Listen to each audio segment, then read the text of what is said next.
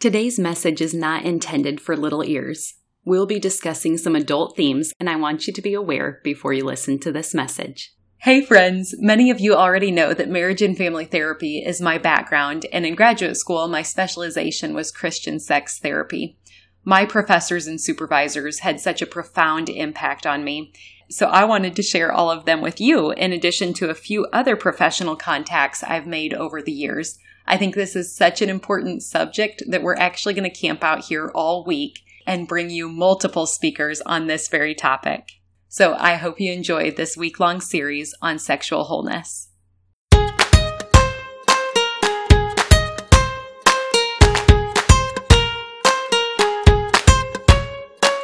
Welcome to the Savvy Sauce, where we have practical chats for intentional living. I'm your host, Laura Duggar, and I'm so glad you're here.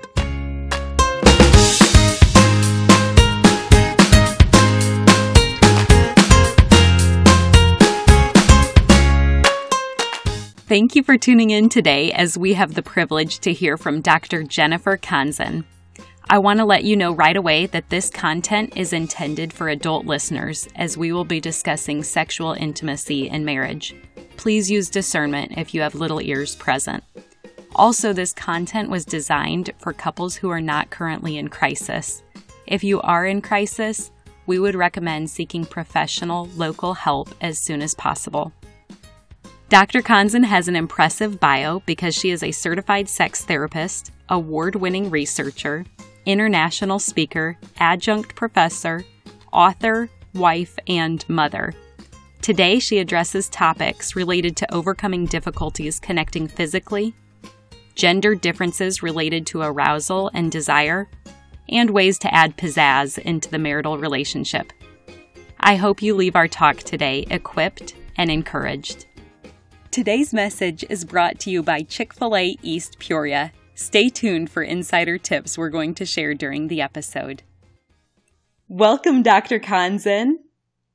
Well, thank you for having me. We are so honored to have you chat with us today. Let's start by laying the foundation for our chat. What does God have to say about sex?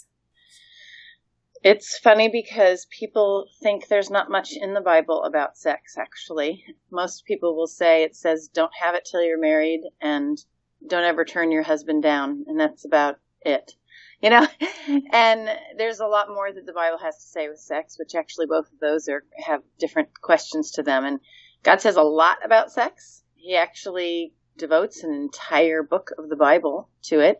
The Song of Solomon is full of sensuality and sexuality. So, bottom line, when I'm talking about what God does say about sex, I talk about the overarching view of sexuality within the scriptures. You can see that painted throughout different parts of the Bible. And one of my favorites, this is out of Piper and Taylor's Sex and the Supremacy of Christ, is where they explain how when you look at Ezekiel 16 and Ezekiel 23, God's actually addressing the nation of Israel, and he is talking about their idolatry, but he's using the language of adultery. And it's amazing because when you look at it, he is explaining idolatry by using pictures that we get. If you're in a married relationship, if you're thinking of getting married, the idea of a spouse being unfaithful, and many who are married have experienced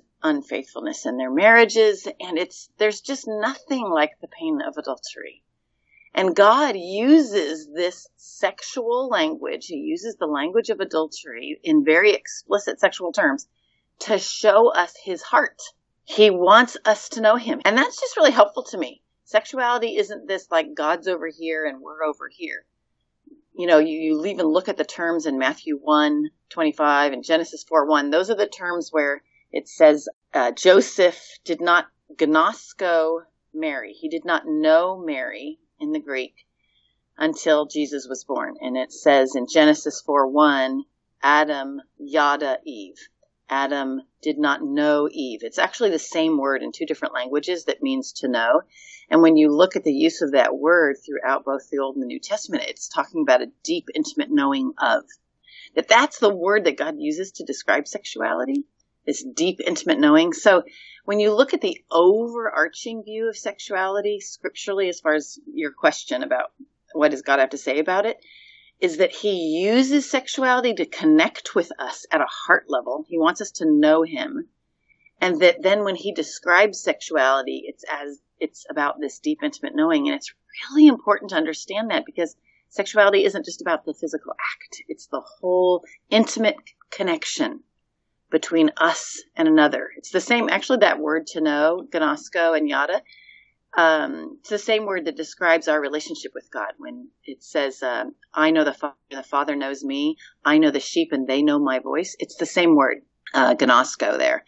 So God, that intimate knowing of one another, that's actually the same intimate knowing between Jesus and God, us and God, not because that relationship with God and Jesus is sexual, but because the depth of intimate connection between them is what's supposed to be happening in the sexual relationship.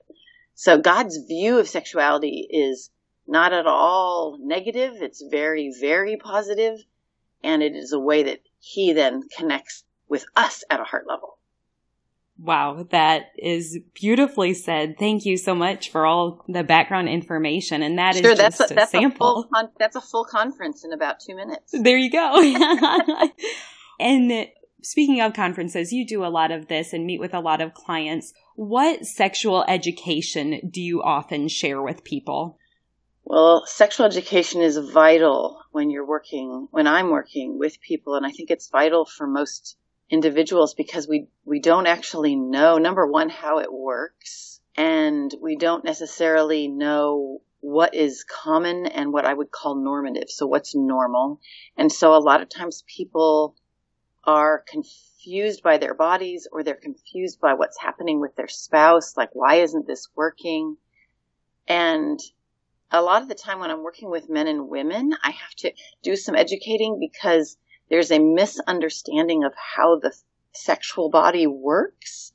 Well, the part of it has to do with how long it takes to stimulate somebody to achieve an orgasm. So it takes 2 to 5 minutes for the typical male to reach orgasm, and males need direct stimulation to the penis to reach orgasm. Women, on the other hand, when you ask, okay, how long does it take women to reach orgasm? It takes about 20 to 30 minutes for the typical female. And the challenge with that is people tend to think that all women reach orgasm during intercourse, and that's not even statistically true. Only about 30% of women reach orgasm through intercourse. And so if you're expecting that I'm going to have an orgasm through intercourse, you're going to have a slight math problem there. It takes men 2 to 5 minutes. It takes women 20 to 30. So if you're expecting intercourse to get you to orgasm, and this comes up with couples, he's, not lasting long enough. And I've heard this from wives, or I've heard husbands who are frustrated that their wife's not reaching orgasm. And so you have to do a lot of education around the stimulation specifically, yes, to the female genitalia, that women need really indirect touch. In fact, if you do go directly to the clitoris and vigorously stimulate it, most women will go, stop. So the indirect touch for women is more meaning the caressing to the entire vulva, versus the direct stimulation for men to the penile region. Not only is it difference in where and the type, indirect versus direct, but also in the length of time. So this one piece, educating around stimulation, is usually pretty helpful. That's a great intro. And even in your book, you will show the pictures of the anatomy and describe exactly what you're talking about. Right. Yeah, and that's vital because most women actually don't know where their body parts are, where their sexual body parts are.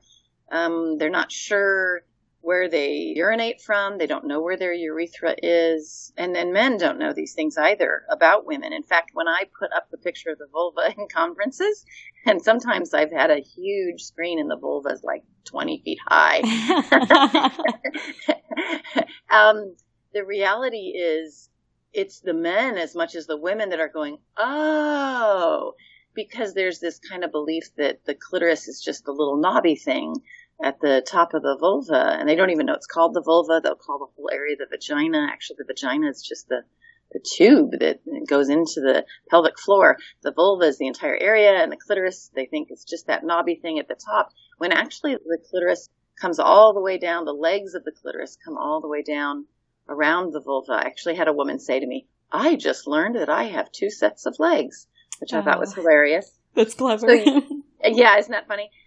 The reality is, yes, knowing anatomy and understanding the process of stimulation to orgasm, understanding how arousal works and how the blood flow comes in, understanding how men and women are different around desire. Most men desire sexuality before engaging.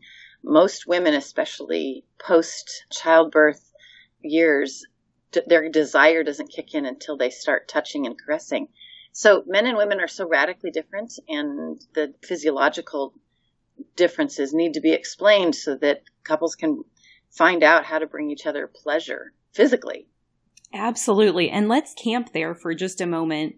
You mentioned that even after childbearing, that men and women will experience desire differently. And if that's not explained in culture, it seems like a lot of women think if I'm not having the same drive as my husband, something's wrong with me. So could you unpack that a little bit more about gender differences even? Yeah. And so, and let me just say, even as I start to unpack that, is that I do think it's not just a female thing. I do think, like I'd say, of those who come into my office, about 30% of the men have low desire, meaning their wife has a higher desire. And when our culture tells us that all men want sex, and I've got men in my office and that we all know in our communities that have low desire, they are also going, what's wrong with me? Or their wife is saying, what's wrong with him?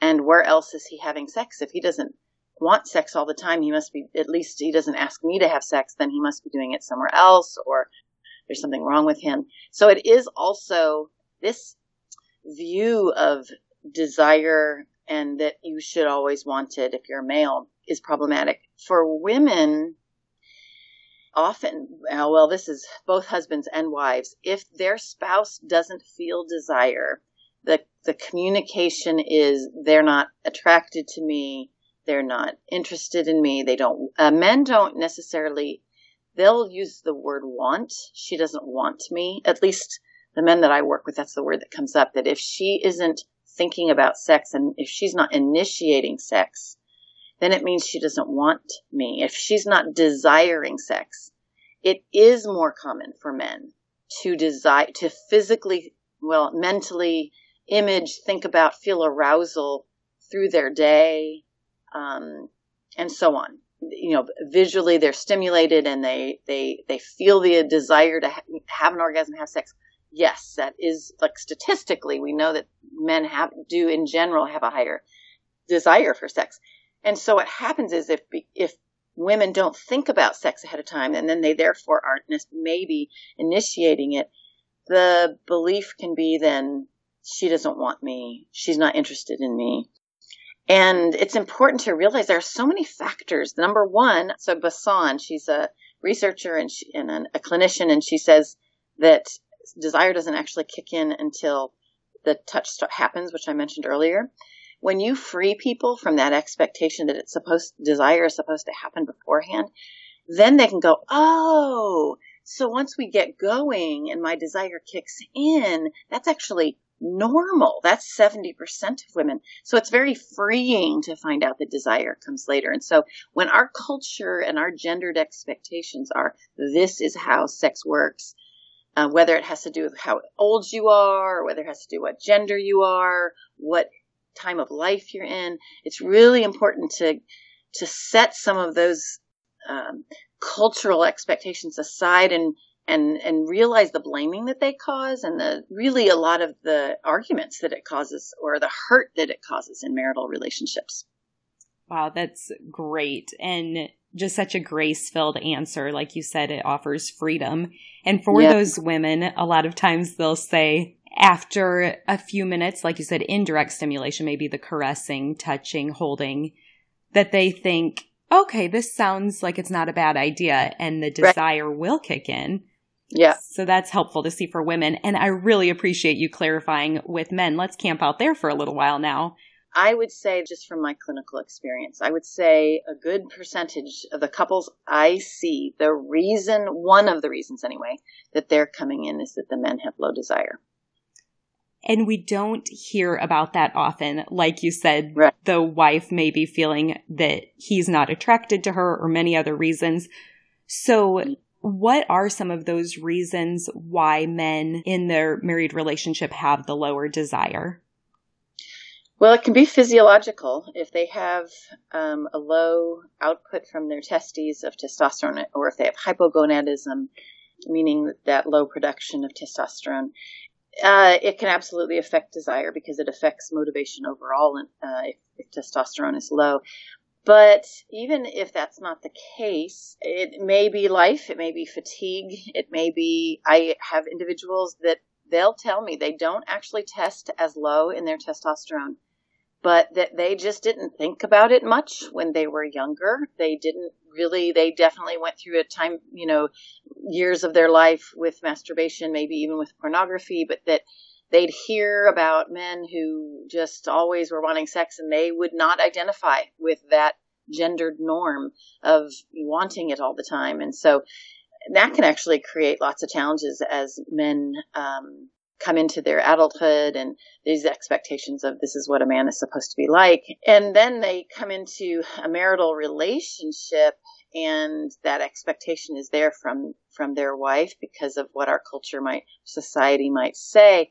Often these men aren't necessarily bothered by it until they're either starting to think, why aren't I like other men? Or until they're hearing from their spouse, why aren't you initiating? And it can be caused by a great number of things. It can be caused by work stress. That's a big one. It can be caused by a lack of sleep.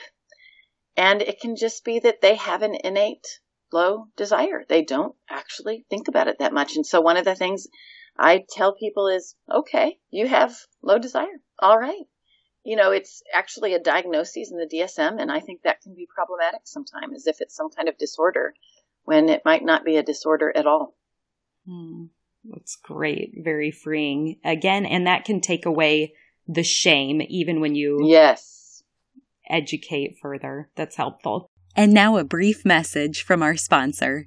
Today's episode is brought to you by Chick-fil-A East Peoria. Here's a few insider tips that you may not know about Chick-fil-A East Peoria. First, the best kept secret is their chicken for breakfast, which is served Monday through Saturday, 6:30 a.m. until 10:30 a.m. My personal favorite are the chicken minis. 4 chicken nuggets tucked inside a mini yeast roll and then glazed with honey butter. Or you can try the egg white grill if you want to pack in the protein. Second, did you know that Chick-fil-A caters? They will deliver and set up all of your food for your event, such as your business meeting or your birthday party. There are even a few menu items that you can only get through catering, including the waffle potato chips and chilled grilled subs. Finally, did you know you can skip the line and earn your way toward free food in the process? Just download the free Chick-fil-A app so you can place your order and pay on your mobile device, then bypass the entire line as it's ready for you when you arrive at Chick-fil-A East Peoria.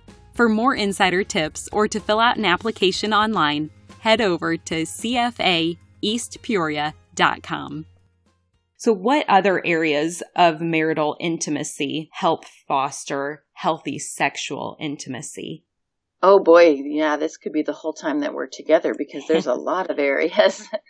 One of the first things that I work with couples, well, I tell them I'm a sex therapist, but really I'm an intimacy specialist.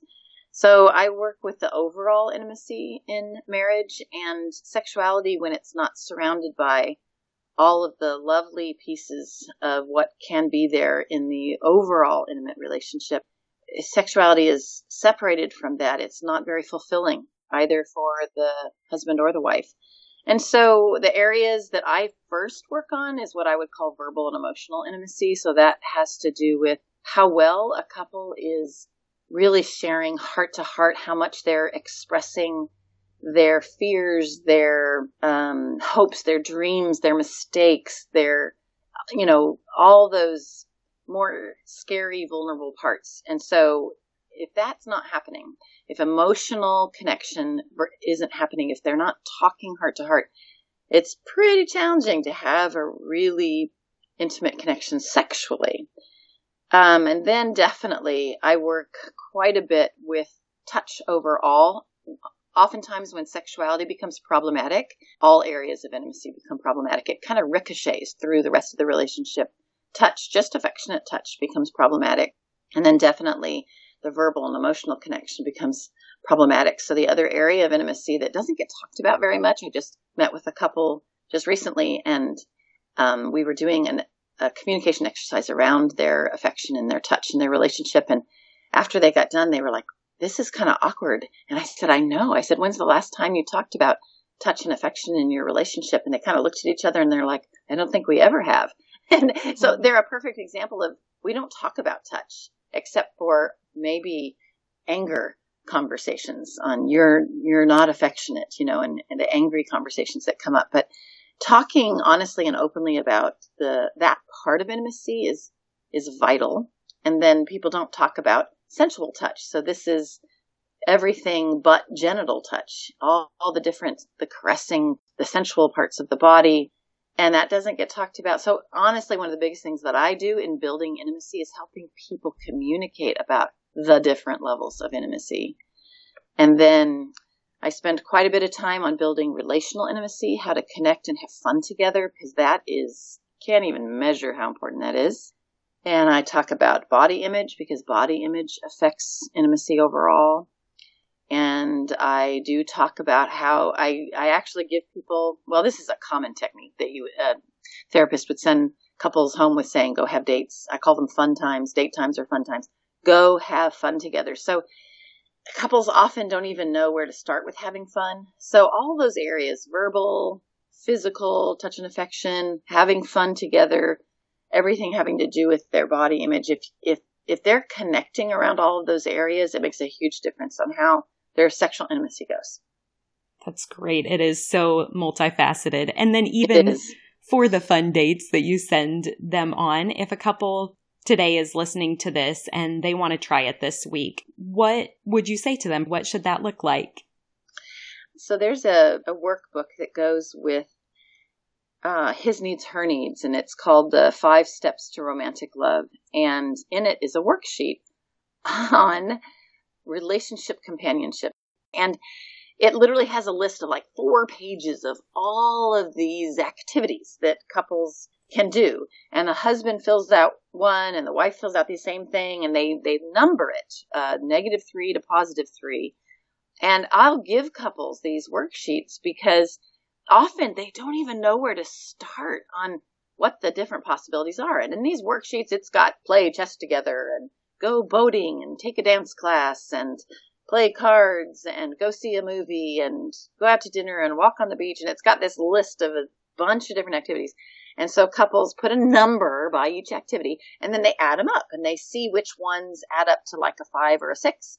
And then they go, okay, let's try this one. And it's funny because years ago, my husband and I facilitate marriage dynamics utilizing those 2 books. And we came up with the fact that both of us, and we'd never talked about it, liked the idea of taking, one of those dance classes where you learn waltzing and the salsa and all of that, ballroom dancing class. And we were like, oh, well, then we should go and do this. And we've now it's been a while, but we've done it twice. And how much fun we had doing that. And honestly, sometimes it's exposing yourself to some of these other possibilities and going and trying them out and goofing around, having fun, trying it out together. Oh, that's amazing. And it just shows for anybody listening today, no matter how long you've been married, you can always learn something new about one another. That's so true. That's excitement. Well, this next question has 3 parts. What phase of marriage do you hear clients say it's most difficult to connect physically? What are those roadblocks? And how do you suggest overcoming them? Okay. Well, definitely overall, probably the biggest one I hear is what happened after they had kids. that we actually just yesterday I was with a couple and things were great. And then the kid came. And that sounds so like the kids came. But that is a reality that when children come, well, number one, physiologically, there's challenges for the wife often. And then the fatigue is so high and the focus is all of a sudden not, and this couple literally said, we'd go on walks, we'd go on dates. It was so fun. And then we had kids. And so couples don't foster. They do the fostering of that part of their relationship dies off. And so, of course, then not only are there physiological changes for the female, but then there's the time differences, the fatigue difference. And so the childbearing years into the early raising of those children is one of the biggest ones that comes up. Then I would definitely say big time. The second biggest one, because a lot of my clients are older, they're in their 50s, maybe 60s. Their children are either about to or are leaving home. And they've all of a sudden, start realizing that with the children leaving home, they're recognizing that they don't have much connection. And so a good chunk of the couples that come in to see me, what'll happen is the wife is finally saying to the husband, I haven't enjoyed sex for 20 years. And now the kids are gone and I'm thinking, wait a minute, what about me? And it's also, I'm thinking about it in our sexual life as well. So they haven't communicated about their sexuality since those childbearing years. And here they are 20 years into it. And it's really at that level, honestly, the problems are sometimes quite complicated.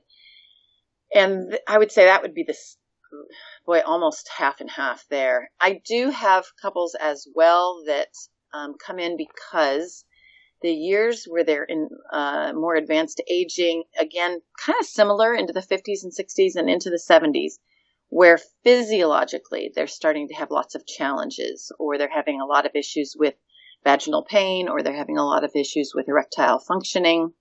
And so, yeah, I would say those three time periods, the childbearing years, the teenage years, and then the older years as couples age. And in all honesty, it's kind of similar in all of those as far as what the roadblocks are, is there's just a lack of prioritizing that is majorly happening for all of those ages. They're not intentional in their overall intimate relationship as well as their sexual relationship. Also, though, one of the big roadblocks is what's going on with physical health. And so same in all three.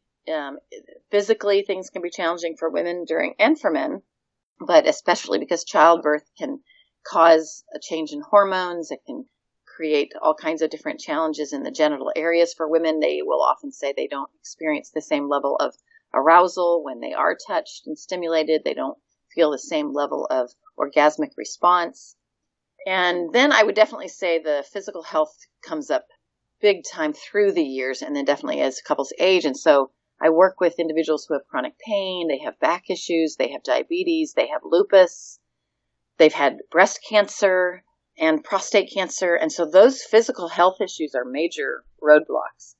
And then definitely in all of that time period, when couples don't have a good ability to resolve conflict in their relationship, it becomes highly problematic.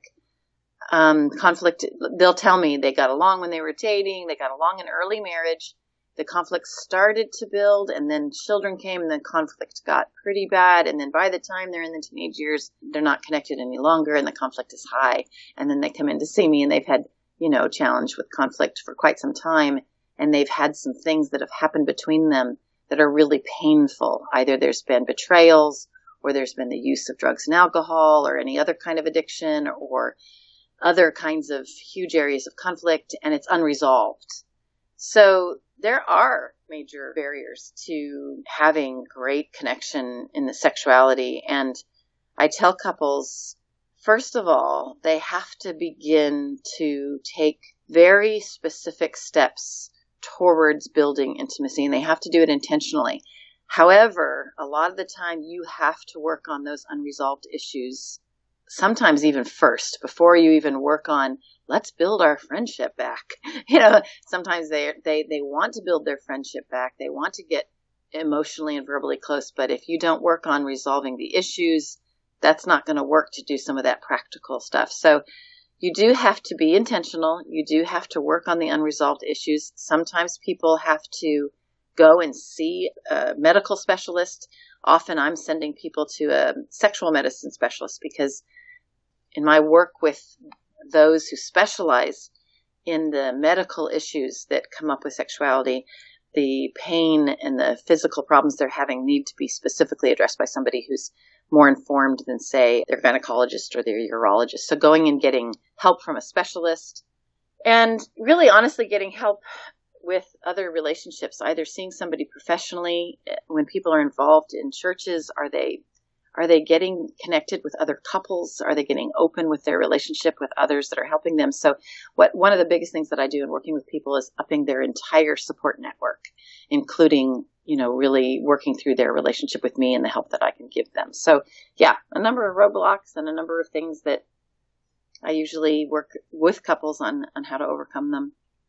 I love that. That response just gives so much hope no matter where you're at. It's not too late to start with this intentionality and get people to come alongside and support.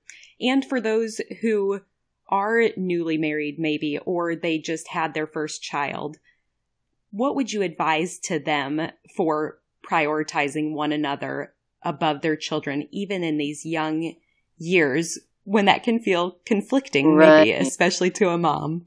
Right. It's vital. When you look at Song of Solomon, he talks about that I have placed you as a seal over my heart. And couples will often lose who's the seal over my heart? It's not actually my children. I'm a mother of 4. I get the level of emotion, and both in fears and joys, that parents feel with their children.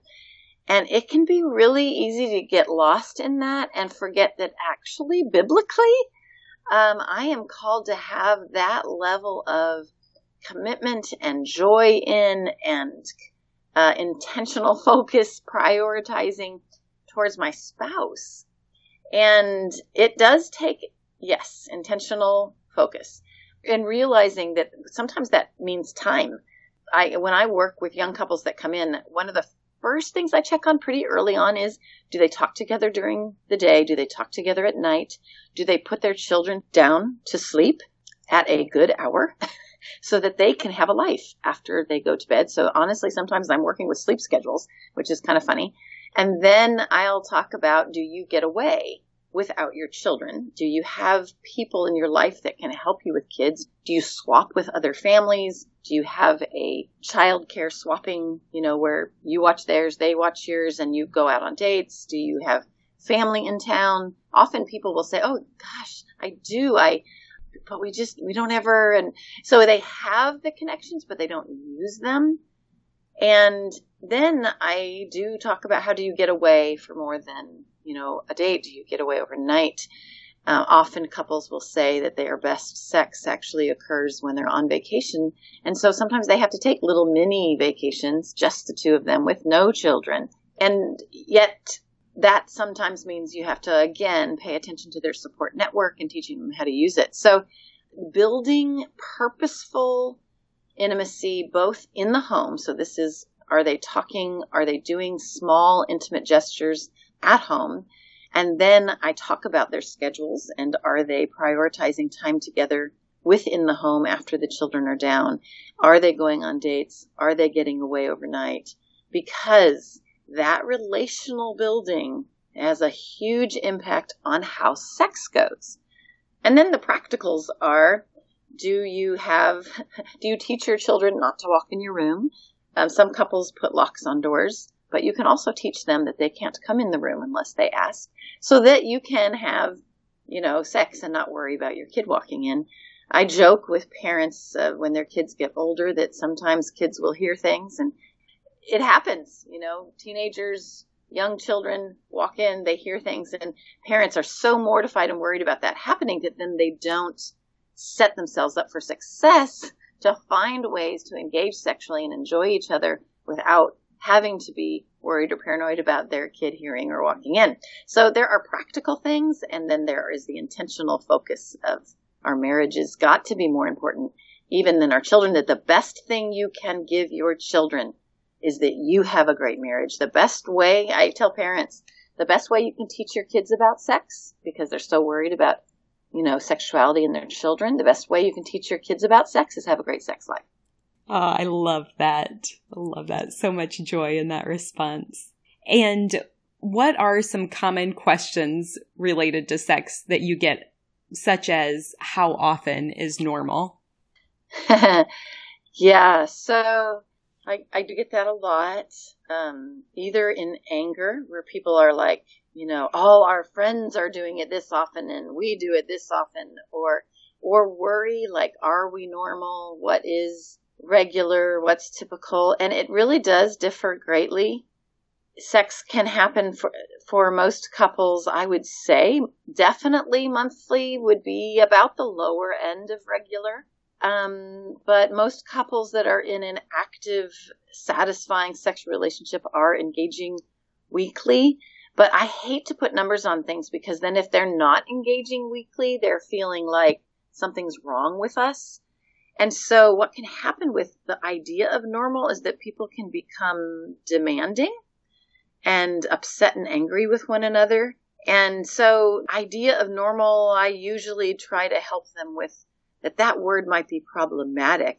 And I help them figure out how often would they like to have sex. Now, you often have a difference, male and female. You will have women that will say that they want sex more often than their husband does. Yes, there is a higher percentage of men who are saying they want sex more often than their wife. But normal can be hugely different, and it can become a bit of a weapon that couples will use against each other. And so I really help them figure out, how do you decide how often you want to have sex? How do you even have that conversation? Because most of the time they're not talking about it. But then also, when one of you wants to have sex and the other one doesn't, how do you manage that? That's pretty tricky sometimes, and it can create a lot of conflict. And I'm a sex therapist, but I actually teach people how to refuse. So, how to refuse a sexual initiation is a big part of the work that I do. That's a great point. And so what is a practical takeaway for a refusal that would still be honoring and maybe set up a different time that would work for both? I literally, the language I use and coach my couples with is what I call a stop continue. I actually do it around how to do the dishes and the laundry together. And then I do it around touch. And then I do it around sexual and sensual touch. And then I apply it to the different levels of the relationship, so that then they can learn how to say, do you want to stop or do you continue? And then if you want to say stop, if someone comes and says, do you want to do this? And you want to say no, that I coach them through saying, well, actually, I would rather. And so if you're going to say no, then you say, what I'd rather do is, and that's literally the language I coach. What I'd rather do is, so if a spouse comes and says, hey, do you wanna?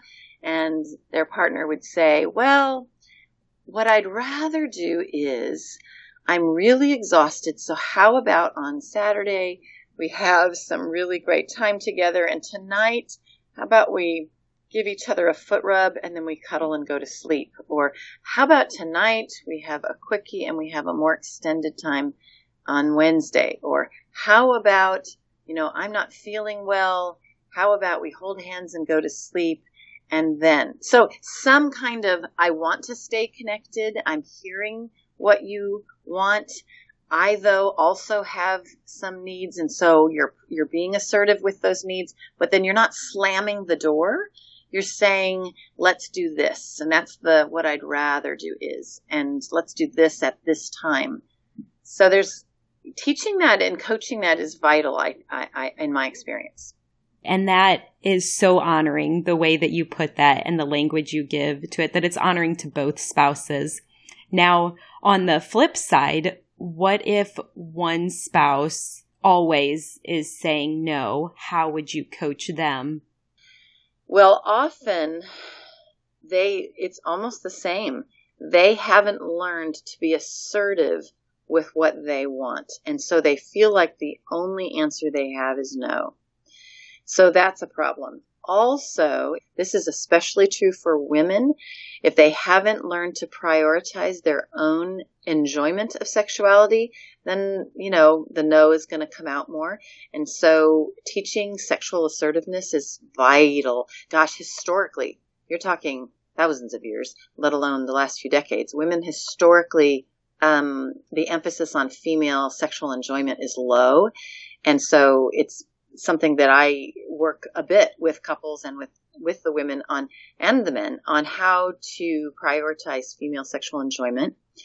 And also, when people are commonly saying no, sometimes, especially if they're spiritually involved and they really want to honor each other the way God would want them to, or the way that the scriptures would encourage them to, is sometimes people need to relearn their view of sexuality biblically. And so I'll give them different tools. I actually have a book that I love. It's called Hot and Holy by Sam Lang.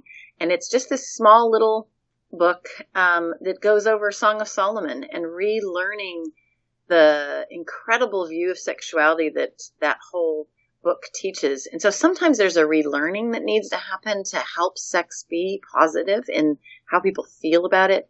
Sometimes the no comes from, so many different things. It can come from negative background if people are having any issues with sexual abuse that they were dealing with. So the no, you have to find out where the no is coming from, why they're saying it, and then help them to communicate it to their spouse in a way that doesn't feel like I'm being rejected. Now, sometimes people say no because they are challenged with being able to be giving. And so I literally will explore that in the office on what would it be like to consider the other, and what is a way that you can still honor your needs and still think of the other as well. And so that's a rather involved answer on what do you do when people generally say no. And I think you got to carefully deal with it, because our culture says you can't say no. Our church culture says you can't say no, which is actually a real misunderstanding of Corinthians. So, and that's such a gentle answer in the way you respond. And then switching gears to a little bit more lighthearted topic, what are some tips you have for adding a little bit more pizzazz back into your intimate life as a married couple? One of the biggest things is get back to enjoying everything having to do with sensuality. Couples, often, I joke, you hold hands and then you have intercourse. And there's not a lot in between. And so one of the biggest things that I will tell people, it's a really common technique in sex therapy, is getting back to sensual touch and enjoying sensual touch. So that's one of the biggest ones. But I do think there's all kinds of little things that are vital. Go read Song of Solomon together. Go buy some fun, sensual or sexual games that you can play, dice or a board game. Play strip poker, the stuff you might have wanted to do when you were younger. Maybe you never did do it. Now you can pull it into your marriage. Play some kind of goofy card game, and the reward is you get to tell your spouse what you want them to do. Go buy, whipped cream and strawberries and spray it on yourself and say, do something there. Have fun, play games. I talk about indulge your sensuality. Buy, for women, but also for men, buy sensual clothing, things made of satin, of lace, soft materials, sensual materials. If you want to tantalize each other, make phone calls and say funny innuendos to each other. Women can wear, no underwear and flash their husbands if they're wearing a skirt as they're walking out the door. There's so many ways that you can tantalize each other. And then when you are engaging sexually, keep your eyes open. Watch what's happening between you. Couples, I'm like, yes, do it in front of a mirror. Watch what's happening. And then you've got pictures in your mind so that you can fantasize about your spouse during the day and during the week. We often, especially with people that are religiously involved, the idea of fantasy seems negative, but Song of Solomon is full of fantasy, and we should be thinking about our spouse sexually. So intentionally thinking about it, intentionally teasing one another, upping sensuality. And sensuality doesn't mean just in the bedroom. It can mean throughout the day. Do you enjoy a wonderful bite of chocolate? Do you walk on the beach? Do you take a bath? Do you need to buy new sheets and a new comforter? Do you light candles when you are in your bedroom? Do you put on music? Sensuality overall makes a huge difference in how much couples enjoy, and putting pizzazz back in, how much they enjoy their sexual intimacy. Those are some great takeaways. And it sounds like just bottom line, be playful, be playful, be playful. Yeah, big time. That's great. Well, thank you so much for all that you've shared. You've actually written an incredible book. And could you just tell us a little bit more about how listeners could connect with you? Sure. So you can go on my website, theartofintimatemarriage.com, and it's all one word, The Art of Intimate Marriage. And you can find most everything there. There are the links to the book. The books, I have 2 books. One's The Art of Intimate Marriage, and the other is Redeemed Sexuality. And both of those are available on Amazon. One of the biggest things that people find helpful is our cards. So we have 5 decks. They're sold as a set.